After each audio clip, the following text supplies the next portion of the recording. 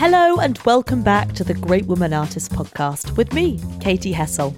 Last week we interviewed Bloom Cardenas on her incredible grandmother, Niki de Sanfal. And today I couldn't be more delighted to be sharing an interview with Catherine Opie. But just before we get into this, I am delighted to say that this episode is generously supported by Christie's Auction House, where the exciting auction, Le Jeune, A Collecting Legacy, the London No Reserve edit, is due to open for viewing at Christie's King Street from the 7th to the 10th of November 2022.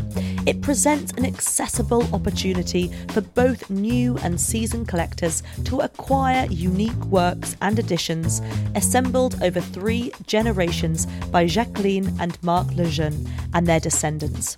The collection reflects the family's deep passion for the arts and is the outcome of their close relationship with living artists in Belgium and abroad, including works from exciting female artists, including Belinda de Broekere, Niki de Sanfal, Sacha Braunig, Georgia Gardner-Gray, Marie Sunner, and more, with each lot offered at a starting bid of £100. Collecting exciting contemporary art with great stories and history behind them has never been easier. The sale is open for bidding online through the 10th of November. I hope you enjoy this episode.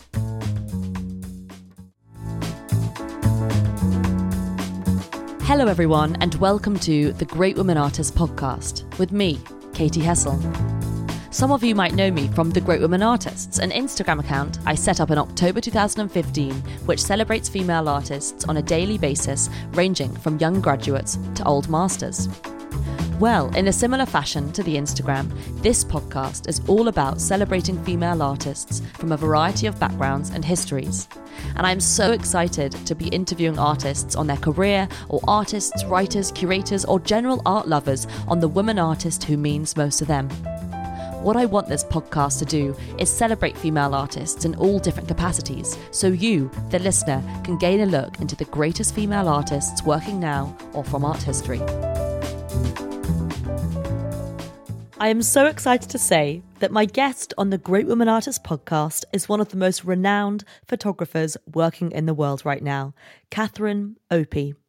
A photographer of portraits of people, of landscapes, the urban environment and American society, Catherine Opie uses the tool of the camera to explore sexual and cultural identity.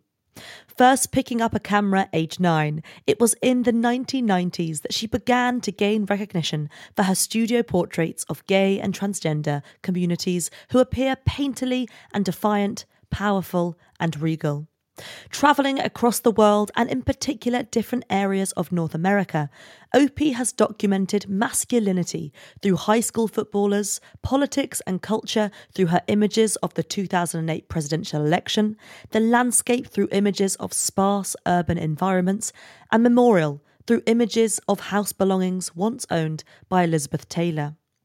Linked by notions of complexity, community, visibility, and empathy, Opie's photographs tell a story about the society in which we live. Speaking about her work, she has said, "From early on, I wanted to create a language that showed how complex the idea of community really is, how we categorise who we are as human beings in relation to places we live." Born in Ohio and now based in Los Angeles, where she is a professor of photography and the chair of the UCLA Department of Art, Opie has exhibited in the world's most prestigious museums, from MoCA in Los Angeles to the Guggenheim in New York, and more recently in London for her solo show at Thomas Dane Gallery, To What We Think We Remember.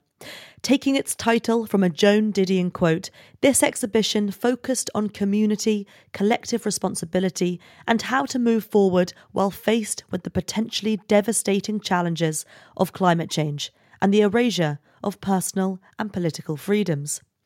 Catherine Opie, welcome to the podcast. How are you doing today? I am fantastic. Thank you so much for having me. Well, thank you so much for coming on. I can't tell you what an honour it is to speak to you today. I first saw your work when I was in my early 20s in a book, and I remember being utterly struck by its power. It was your self-portrait cutting from 1993 of your back turned towards us, and I remember being in awe of its ability to completely shift my understanding of what portraiture could be. A face turned away from us with an image of a house and two people carved into your back. I then remember seeing Being and Having at the Masculinities exhibition at the Barbican a few years ago. They were confronting, stark, beautiful and real. Although they look us straight in the eye, there is this sense of an invitation. So I want to start by asking you, how do you wish for people to feel in front of your work? Well, I think it's different in relationship to who is looking at the work. I think when it's my own community, I think that all of a sudden they feel that they're represented. They can walk into a museum and they're all of a sudden actually in that museum, which is not an experience that, young gay and lesbians and trans have had throughout history. And I think that ultimately, I really think of portraiture as a shared moment. I don't think that you can ever really capture this cliche essence of a person. I think it is just a shared moment, and I think that that's how I want it with the audience. But I also want to challenge their ideas and what their beliefs are. I want to try to get to a greater democracy, a greater understanding of humanity. And so I try to incorporate that within the work by its quietness, but it also has a big voice at the same time. Totally. I mean, just seeing the works downstairs, this idea of stillness amongst chaos, or you see the expanse of the world almost in your work, but there is something that you hold on to that is so still in a way. Yeah, I think that one of the things that I talk to my students a lot about when I'm working on sequencing work with them, because sequencing, it's everything within photography. It's like the photographer's monograph is the most beautiful thing to enter in terms of if it's a really well sequenced book. And I think that images need to go next to each other to begin to tell a further story. But I also tell my students, remember to have the pause. Remember to let the viewer have a moment where they can escape, where they can go into their own mind, where they can begin to feel like these other things of questioning what they're looking at and what their own position is in relationship to being a viewer. And I think that's important for artists to think about. Yeah, this idea that actually it's what's outside the lens, or in poetry, what is in those spaces or something. Mm-hmm. I mean, why are you attracted to the medium of photography? Oh, gosh. Sorry, this is the worst question. No, it's kind of the best question because I'm obsessed with it. I mean, I have spent my life only thinking about one thing for the most part. A great way to live. I think that it's the generation that I grew up in. I mean, I was born in 1961. The pictorial magazines of that time were Life, Look, National Geographic. You learned about the world through these magazines that would come into your house, and then you had the proliferation of television. But when I was a kid, there were still only 3 channels. And so I realized from an early age that photographs could relate a history that I was so interested in. And it was like actually Lewis Hine, who was able to change the child labor laws in the United States. He photographed these kids working in factories and took those to Congress, and then we actually enacted laws. And that's an early example of what representation can do. And I'm really fascinated with that idea of a visual history and being a part of that, and that's why I wanted to be a photographer. Yeah. Absolutely. The fact that images can tell a visual story of the world. But I mean, you grew up at such an interesting time in Ohio, as you said, in 1961. And this was the era of the Cold War, the Nixon era. I mean, how did this time make you think about America and identity? Well, you went from Kennedy. So Kennedy was assassinated by the time I was a year old, right? And then you went from that into Vietnam War and civil rights movement. And so I literally remember the images from a kid at night when they would stop the newscast, they would scroll all the names of who in Ohio died in Vietnam. And it was just this American flag with these names laid over, and it was just quiet. And that was a pause. And I think that it's like visual culture was so built up in relationship to what imagery did right now. And this is the fear now that we're oversaturated with images. But I say, no, not really. You just have to know how to work with them. You have to be able to tell your own story of what it means right now for you in relationship to how you look at images. There's certainly a lot of images, but there's always been a lot of images since the invention of photography, especially in terms of representation and documentary. And this idea of information as well and what you consume is so important. Yeah, and you can twist the language, you can work with it, and you can invoke other notions of different periods of time. And I think that that's the beauty of history is I think that a lot of people get worried like, oh, well, that's already been done. And I'm like never worried about what's been done. It's about what you're in conversation with. So it's always about the proposed dialogue that begins to happen for me in terms of making the different bodies of work. It's just like, well, what am I thinking about? What are the questions that I need to answer? And how do I create that ability to have people enter into that space? What is completely amazing, especially with you having been obsessed with the camera from an early age, is the fact that you have documented this such pivotal era of American history and history of the world. Yeah, I mean, that's fun. I mean, that's the cool stuff, right? Yeah. I mean, that's where I get to enjoy, like, when you start out studying art and being an artist, you don't ever think that you're going to be an artist that creates something iconic, and you described like what has become a very iconic image of mine, which is the first self-portrait with these two stick figure girls. And at the time you're making it, you're just trying to make stuff that you feel is important in your mind. But I think that as you get older, now that I'm 61 years old, born in 61, now I realize that there's different moments of acknowledgement of what the work means and then trying to create these different gestures within it to challenge myself as well as an artist.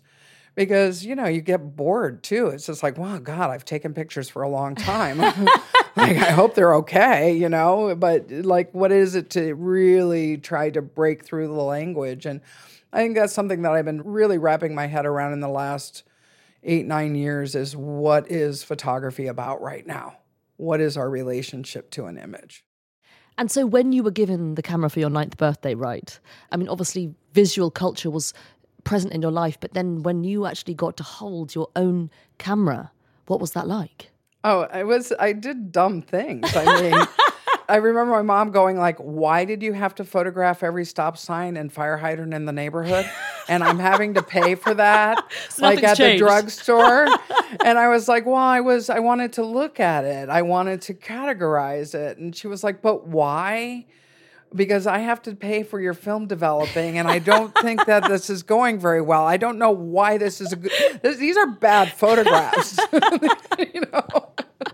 The practice has only become more sophisticated. It hasn't actually changed that much from the same interest that I held as a kid. Yeah. But I find it fascinating, this idea that you also, when you were 9, took your first self-portrait. Yeah. And I mean, that is incredibly sophisticated to sort of recognize that as a self-portrait. I mean, this is also 1970, so I was born in 94, so if I was 9 and took a picture of myself, it was probably a bit different. Well, you were probably doing that pursed look thing that Ben Stiller did, right? Like everybody had that look. The Zoolander. The Zoolander look. That would have been the look. Still. Exactly. I remember, it's just like where, like my first self-portrait, I didn't have an idea of what a self-portrait was. I just knew that I needed to stand in front of my house and make muscles because I wanted to be perceived as strong, and I was also a tomboy. And so it's so funny, like it's actually like a little baby lesbian, baby dyke image. I'm wearing flowered pants, my bangs are cut uneven, my zipper is half down.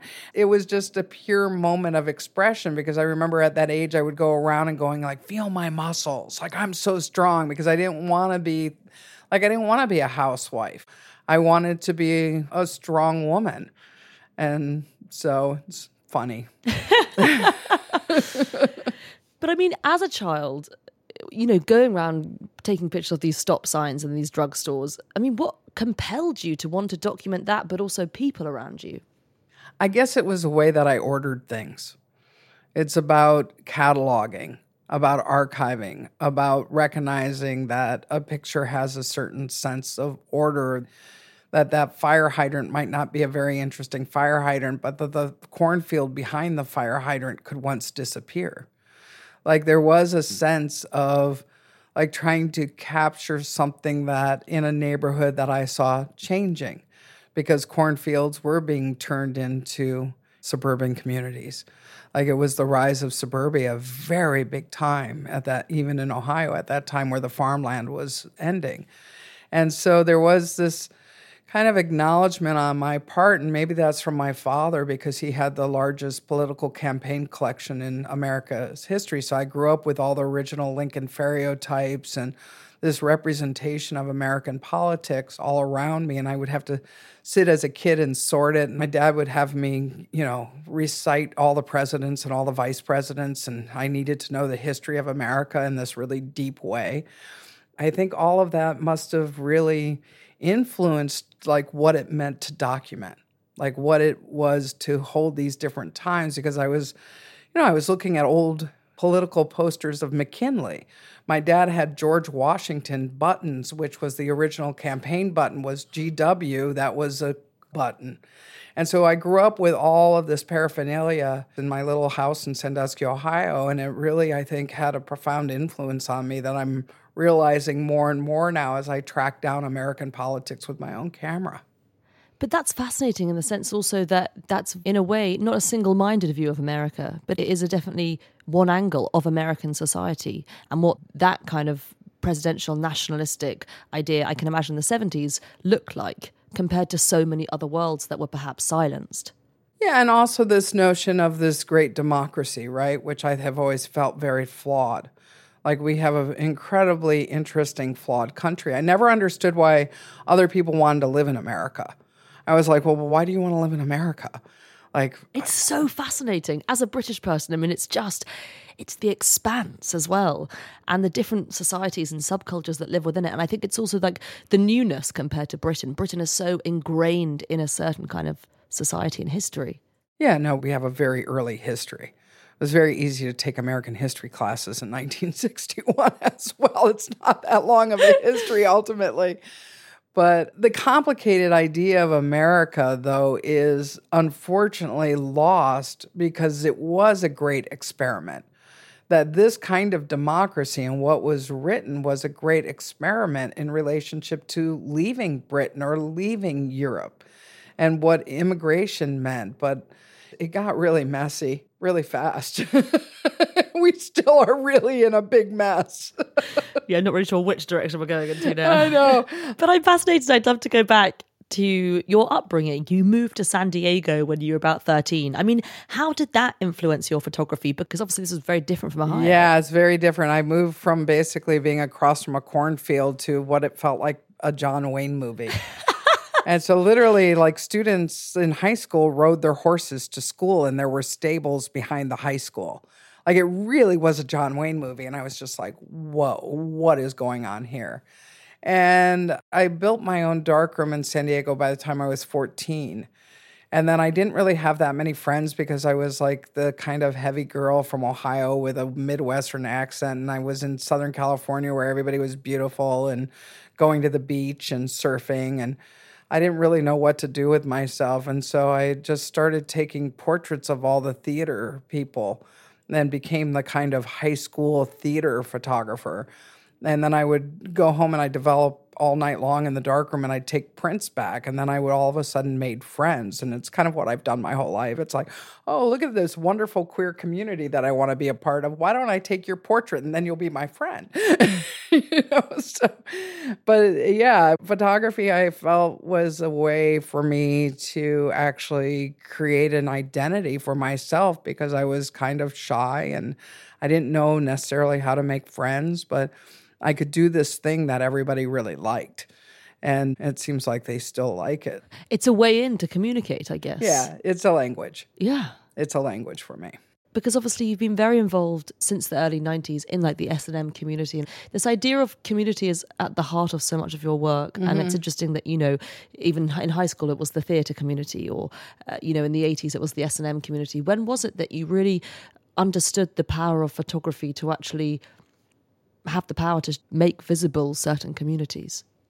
I don't think until it was actually put out in the public realm and critiqued and accepted and looked at. I think I was making the work for myself, but also always the world. But really, for myself, so to speak, I didn't really know that it would work out for me. I mean, my dad made me get my real estate license when I was 18 because he said, I don't know if the art thing's going to work out for you. And then I took time off. I was a camp counselor for 2 years, teaching sixth grade outdoor education before I went to school. And originally I was going to be a kindergarten teacher because the art thing might not work out. And then finally my dad was dating his ex-girlfriend from high school, which was so funny. Years later, after my parents divorced, he went back to his high school sweetheart who was a painter in New York. Wow. And she was looking at all my photographs. And she was like, you've done this your whole life, Kathy. And I was like, yeah, I know. And she goes, you're really an artist. You know that. And I was like, I don't know. Dad doesn't really want me to be an artist, And she goes, no, you're an artist and you need to quit being a kindergarten teacher and you need to move to a major city and go to an art school. And you need to do that with your life. And so I did. I just was like, oh, well, Eleanor says I should do this, so I do love it. Why not just try it? And so then I went to San Francisco Art Institute and then Cal Arts, and then it was just always, that's what I was doing. I was working on this language of photography. It only takes like sort of one person to just give you that confidence. Only one person. Otherwise, I'd be a kindergarten teacher in tiny little chairs for the rest of my life. Houses. I know. The teeny tiny chairs. I mean, you're very, thorough and you're good at categorizing things. So you actually probably would be very good. But in 1991, you made your series that I spoke about earlier called Being and Having, which is this, I saw it at Masculinities at Barbican and it just totally stood out. How did this series come about? Well, I was living in LA, which was a very different lesbian community than San Francisco. Like San Francisco was a very body positive, very political, very expressive community. And all of a sudden I'm in LA, which is a cliche of lipstick lesbians, which was true. I mean, it is the L word to a certain extent. So my friends and I were both Bay Area and LA folk, who were part of the leather community. And we started putting on fake mustaches and riding our motorcycles to the only 7-day-a-week lesbian bar. And we would ask women coming out of the bar if they want to ride home. And we'd we'd have chaps on, our leather jackets, our mustaches. Amazing. And, we felt like we were quite cheeky, to use a British expression. And we had a lot of fun with it because nobody ever wanted to ride home, right? They were like, what are these? It was just like, it was too much. Like, what is that kind of drag? Like, the community did not know that. And then I realized that I just wanted to make a different kind of portrait, which was a studio portrait using the same yellow background and crop the faces with these fake mustaches on with a 4x5 camera so you could see every fake detail. Being and Having is basically a Lacanian kind of notion, but also Judith Butler had become really important in terms of her writing at that point around masculinity, and this idea of performing masculinity was interesting. But I just really wanted to make these portraits of these women with fake mustaches staring back. I just thought they would be humorous because the little plaque has their nicknames on it. Yeah. So Oh So Bad or Chief or Whitey, these kind of nicknames. And I just thought it was a way to think about portraiture differently than at that period of time of what it meant to take a portrait of a person in their home. I wanted to strip the idea of identity within place to only have identity beyond the body. And then from there, it went into the 90s portraits where we're more of a nod to Holbein. How did you kind of want to reinvent the portrait, I guess? Or what is the power of it being painterly as well? To use history in a certain way to hold people to the image. And if you watch people look at photographs, they disseminate it really quickly and they move on. So one of the big things that I do with the kind of aesthetics within my work is that idea of how do I hold a viewer for more than 10 seconds? What can I do to get that moment? And so Richard Hawkins, an artist that I went to Cal Arts with, introduced me to Holbein after I made Being and Having. And when we made the first 2 portraits together, and he said, this is your body of work. You go with this. It's not going to be a collaboration. And it was really my dialogue with Richard about what portraiture does, and knowing that I didn't want to do the in-home photographs. Like, I didn't want to have the paraphernalia of the whips, or that the identity needed to be read on the body, that's what we were doing with our bodies at that time. And also, really importantly, those portraits are because of the decimation of my community in relationship to AIDS. I had all these friends dying, and I wanted to honor them in the way that Holbein did around the royal family, or that idea of history being embedded, that you recognize a certain kind of formality that's palatable, but you don't think of it necessarily in a photographic way. You think of it as a painterly. You're just able to, I don't know, have more emotion within it, I suppose, of what the figure does and what the body does in relationship to the color. And also to use color, but not in a fashion way, but to use color as color. Trying to make images that work differently than what we know photographs to be, but mainly to honor my community in a decimation from AIDS. Totally. I sort of love the conversation with what you were saying earlier about the cornfield disappearing and about people disappearing, this idea of that a camera can be a way to memorialize. And then you turned the camera, like we said earlier, which was the first portrait I came across by you, again, on yourself. How did that feel, sort of memorializing yourself and your own feelings within this culture? Well, I did it after a breakup. My first domestic relationship broke up, and I was heartbroken. And at that point in the dungeon, I had done a lot of blood play because we were playing with blood. A lot of the lesbians were playing with blood because it horrified our gay male friends. I mean, I think we were using blood as a substance because blood was what was feared.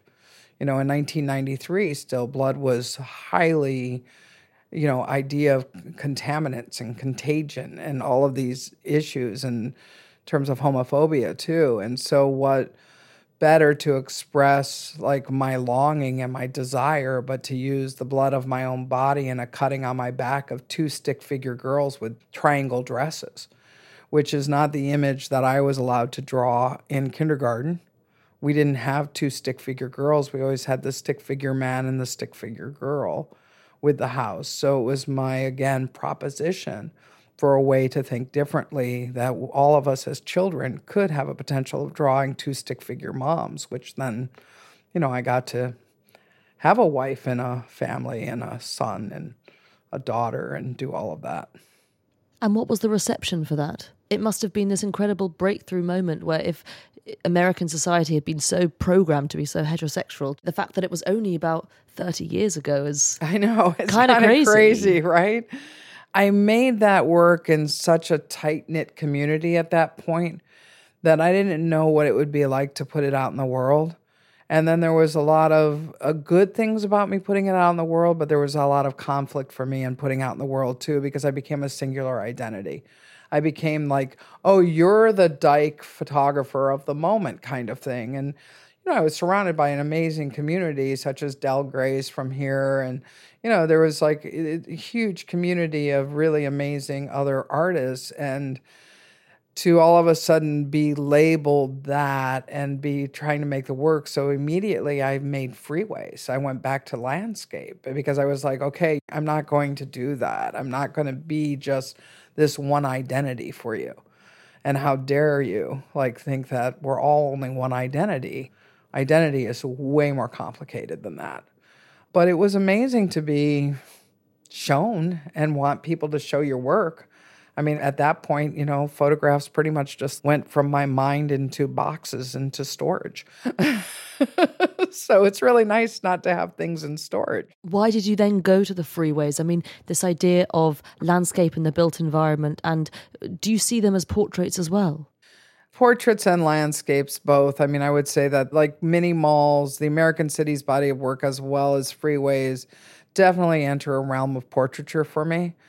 But they're, again, what we could lose, what we could disappear. Like, how do we look at the pyramids and those earlier photographs in the 1800s of pyramids? And will freeways one day be our nod to that moment in time of a built environment in a certain way? Yeah, I mean, the exhibition that you had on the summer at Thomas Dane, its title is quoted from Joan Didion's Blue Nights, with the full quote being, "Time passes, memory fades, memory adjusts, memory conforms to what we think we remember." I mean, what drew you to using this quote for your show? Yeah, because it's always changing. Yeah. Nothing is permanent. Memory is, but memory is also, questionable. Yeah. Whose memory... Possibly the most abstract thing in the world. It depends on how much you're arguing with somebody. But no, but I think that also this exhibition is both a poem and a proposition in relationship to the pandemic. And a lot of different students have asked me, like, well, God, I don't want to make pandemic art. And I was like, what's pandemic art? This is a time in your life that you're living in that's unlike any other time. And I'm older and I'm telling you at 19, like, this isn't normal. What's happening in the world right now is actually horrifying. I try not to get my students so scared, but I have all these friends who've gotten COVID and they talk about brain fog and memory loss and like what they feel that they don't know what it's like to hug somebody, or like, I think we went through all of this physicality, and how can we as citizens of this world begin to try to actually make it more sustainable and allow for humanity to enter in versus like this incredible aggressive idea of me first. Totally, but this idea that we are craving collective community as well. We've had that stripped from us. Yeah. And that idea when we are together, like you say, it doesn't matter what questionable situation we might be brought together. It's the fact that we are craving human touch. We really crave it. Like even with being on a boat in Norway and watching a guy flip off a fjord and you have a moment of capturing that. It's all of these different moments in life that we keep trying to gain as a species of that kind of connection and this ability to begin to understand one another. And I mean, that's the proposition from me, is just like, how can we get to that and how can we begin to have a better understanding that a football player can be also as vulnerable as, a queer on the streets. I mean, I'm fascinated by your high school football series as well. This is a beautiful series, also in Masculinities at Barbican was the first time I saw it. It's funny because I'm 28 now. A teenager looks so young to me. And actually, it's interesting seeing them in a completely different position. It's more of a maternal feeling than a sort of friend feeling now, which is kind of strange. Yeah. Like I always saw them as like the older kids or something, and they all look so young and vulnerable. Well, and also we often in high school, the football players are, they're the ones that menaced us. We're like, can't go hang out on that side of the quad because I'm going to get bullied or beaten up. Yeah. And they were people to be feared. In the same way that my community has been feared, right? In terms of homophobia. So why are we carrying all this fear around? I mean, why can't we just be more open to what it is to share a moment? And that goes back to what I said to you early. Like, portraiture for me is just a shared moment in time. And what is it about these stereotypes that you are drawn to capturing? Because I think it is interesting, this boy could be anyone. He could be in the library. He could be having an argument with someone. He could be trying to come out. Yeah. And he doesn't know how to. It's that we narrow everything so much. And I'm not sure why, as human beings, we try to narrow things down in such small increments of understanding. That's never made sense to me. And maybe it's because my dad raised me as an atheist as well, that I didn't have this kind of history of religion that like created fear in me, but there was always just this different openness of what it was to be in community.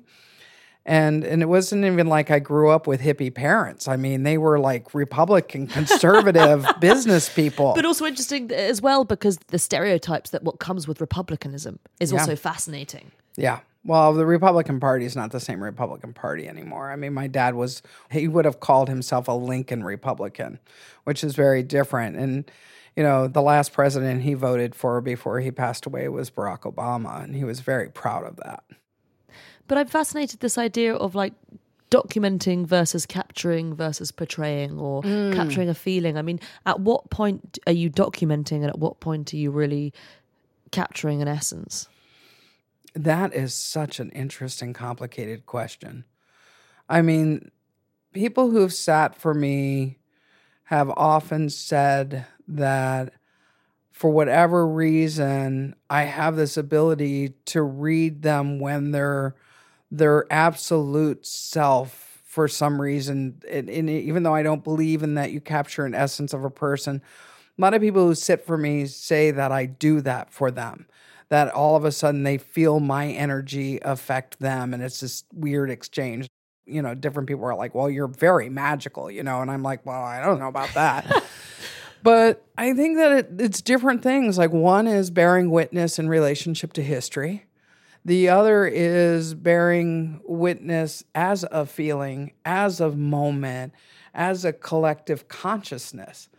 Because even being and having, I mean, I wasn't reading Judith Butler at that point, and I wasn't a Lacanian. I wasn't all of that. And my friends and I had a collective consciousness in relationship to wanting to wear mustaches and do drag. And so I think there's like all these different levels like that where one photographer you don't even know about is making work in another place and you see their work and all of a sudden you're like, oh, I'm thinking about these things as well. There is something about that within our society that I'm fascinated with, which is different than just purely bearing witness. It's like painting someone in a way. Yeah, suppose so. I don't know. I've never painted. I think I would be really bad at it. And why the Joan Didion quote? What is it about her writing? Didion's the one that got away. Did you ever photograph her? Oh, no. I wanted to. I tried to for years. I have been reading Joan Didion since the 70s. Didion for me, just was this writer that I would lean into time and time again of being like the rawest, the most interesting, the kind of ability to describe a sense of time and politic, but at the same time imbue it with an incredible beauty of language.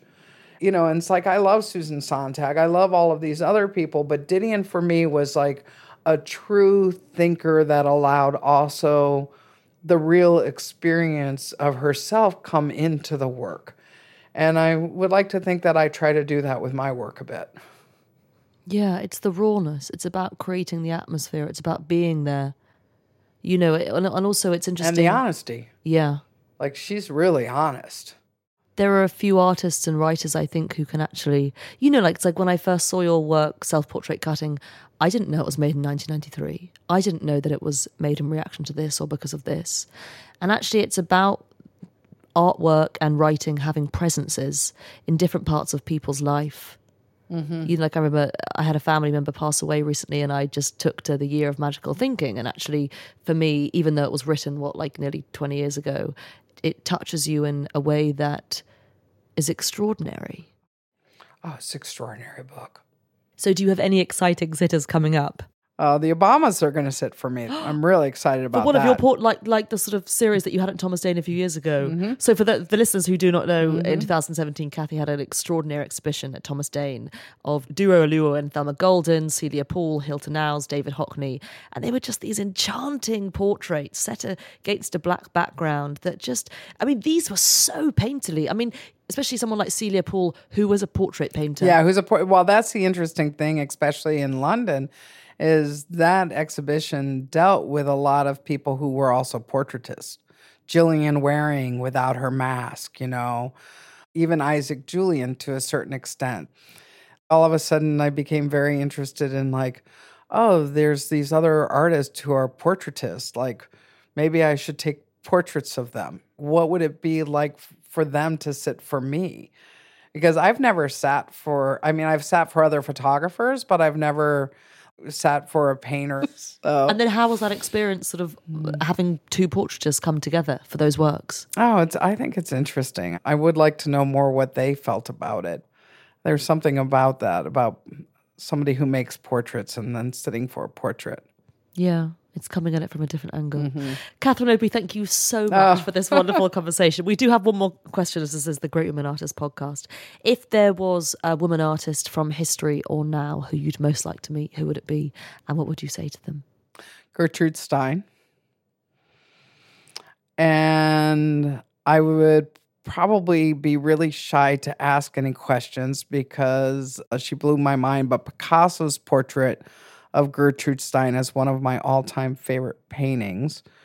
And I would want to actually try to photograph Gertrude Stein. Fantastic. So I don't know what we would talk about. I'm sure you'd have lots to say. So, but yeah, that's one person I wouldn't mind coming back. Also, I love Alice Neal. Yes. I would also love to have photographed Alice Neal. The photographs of her are extraordinary. I know the Mapplethorpe photograph of her is just like, oh. There's something also about seeing a photographic portrait of a portrait painter that is fascinating in a way, because you I know what Celia looks like, but I also know her through her paintings. Or Hockney, it's like, oh my gosh, it's actually the real thing, but actually it's through your eyes. Yeah. My favorite part of the David Hockney portrait is he has his wallet stuffed in his front pocket. So he's got this nice little bulge with one little bit of paint on his pants. And it's just, I don't know, just love that portrait of David. Fantastic. Kathy Opie, thank you so much for coming on the podcast today. Thank you. Great women artists. All of you need to just keep working. We just have to continue to be great. Thank you all so much for listening to this episode of the Great Women Artists podcast with the fantastic Catherine Opie. I am just in awe of Catherine's work and urge you all to look everything up. As always, I have linked to everything in the show notes. This episode was sound edited by the brilliant Nada Smlelic, and research assistant was Viva Ruji. As always, if you liked this episode, please rate and review and subscribe, as it helps others find us. And of course, thank you so much for listening to the Great Women Artists podcast with me, Katie Hessel.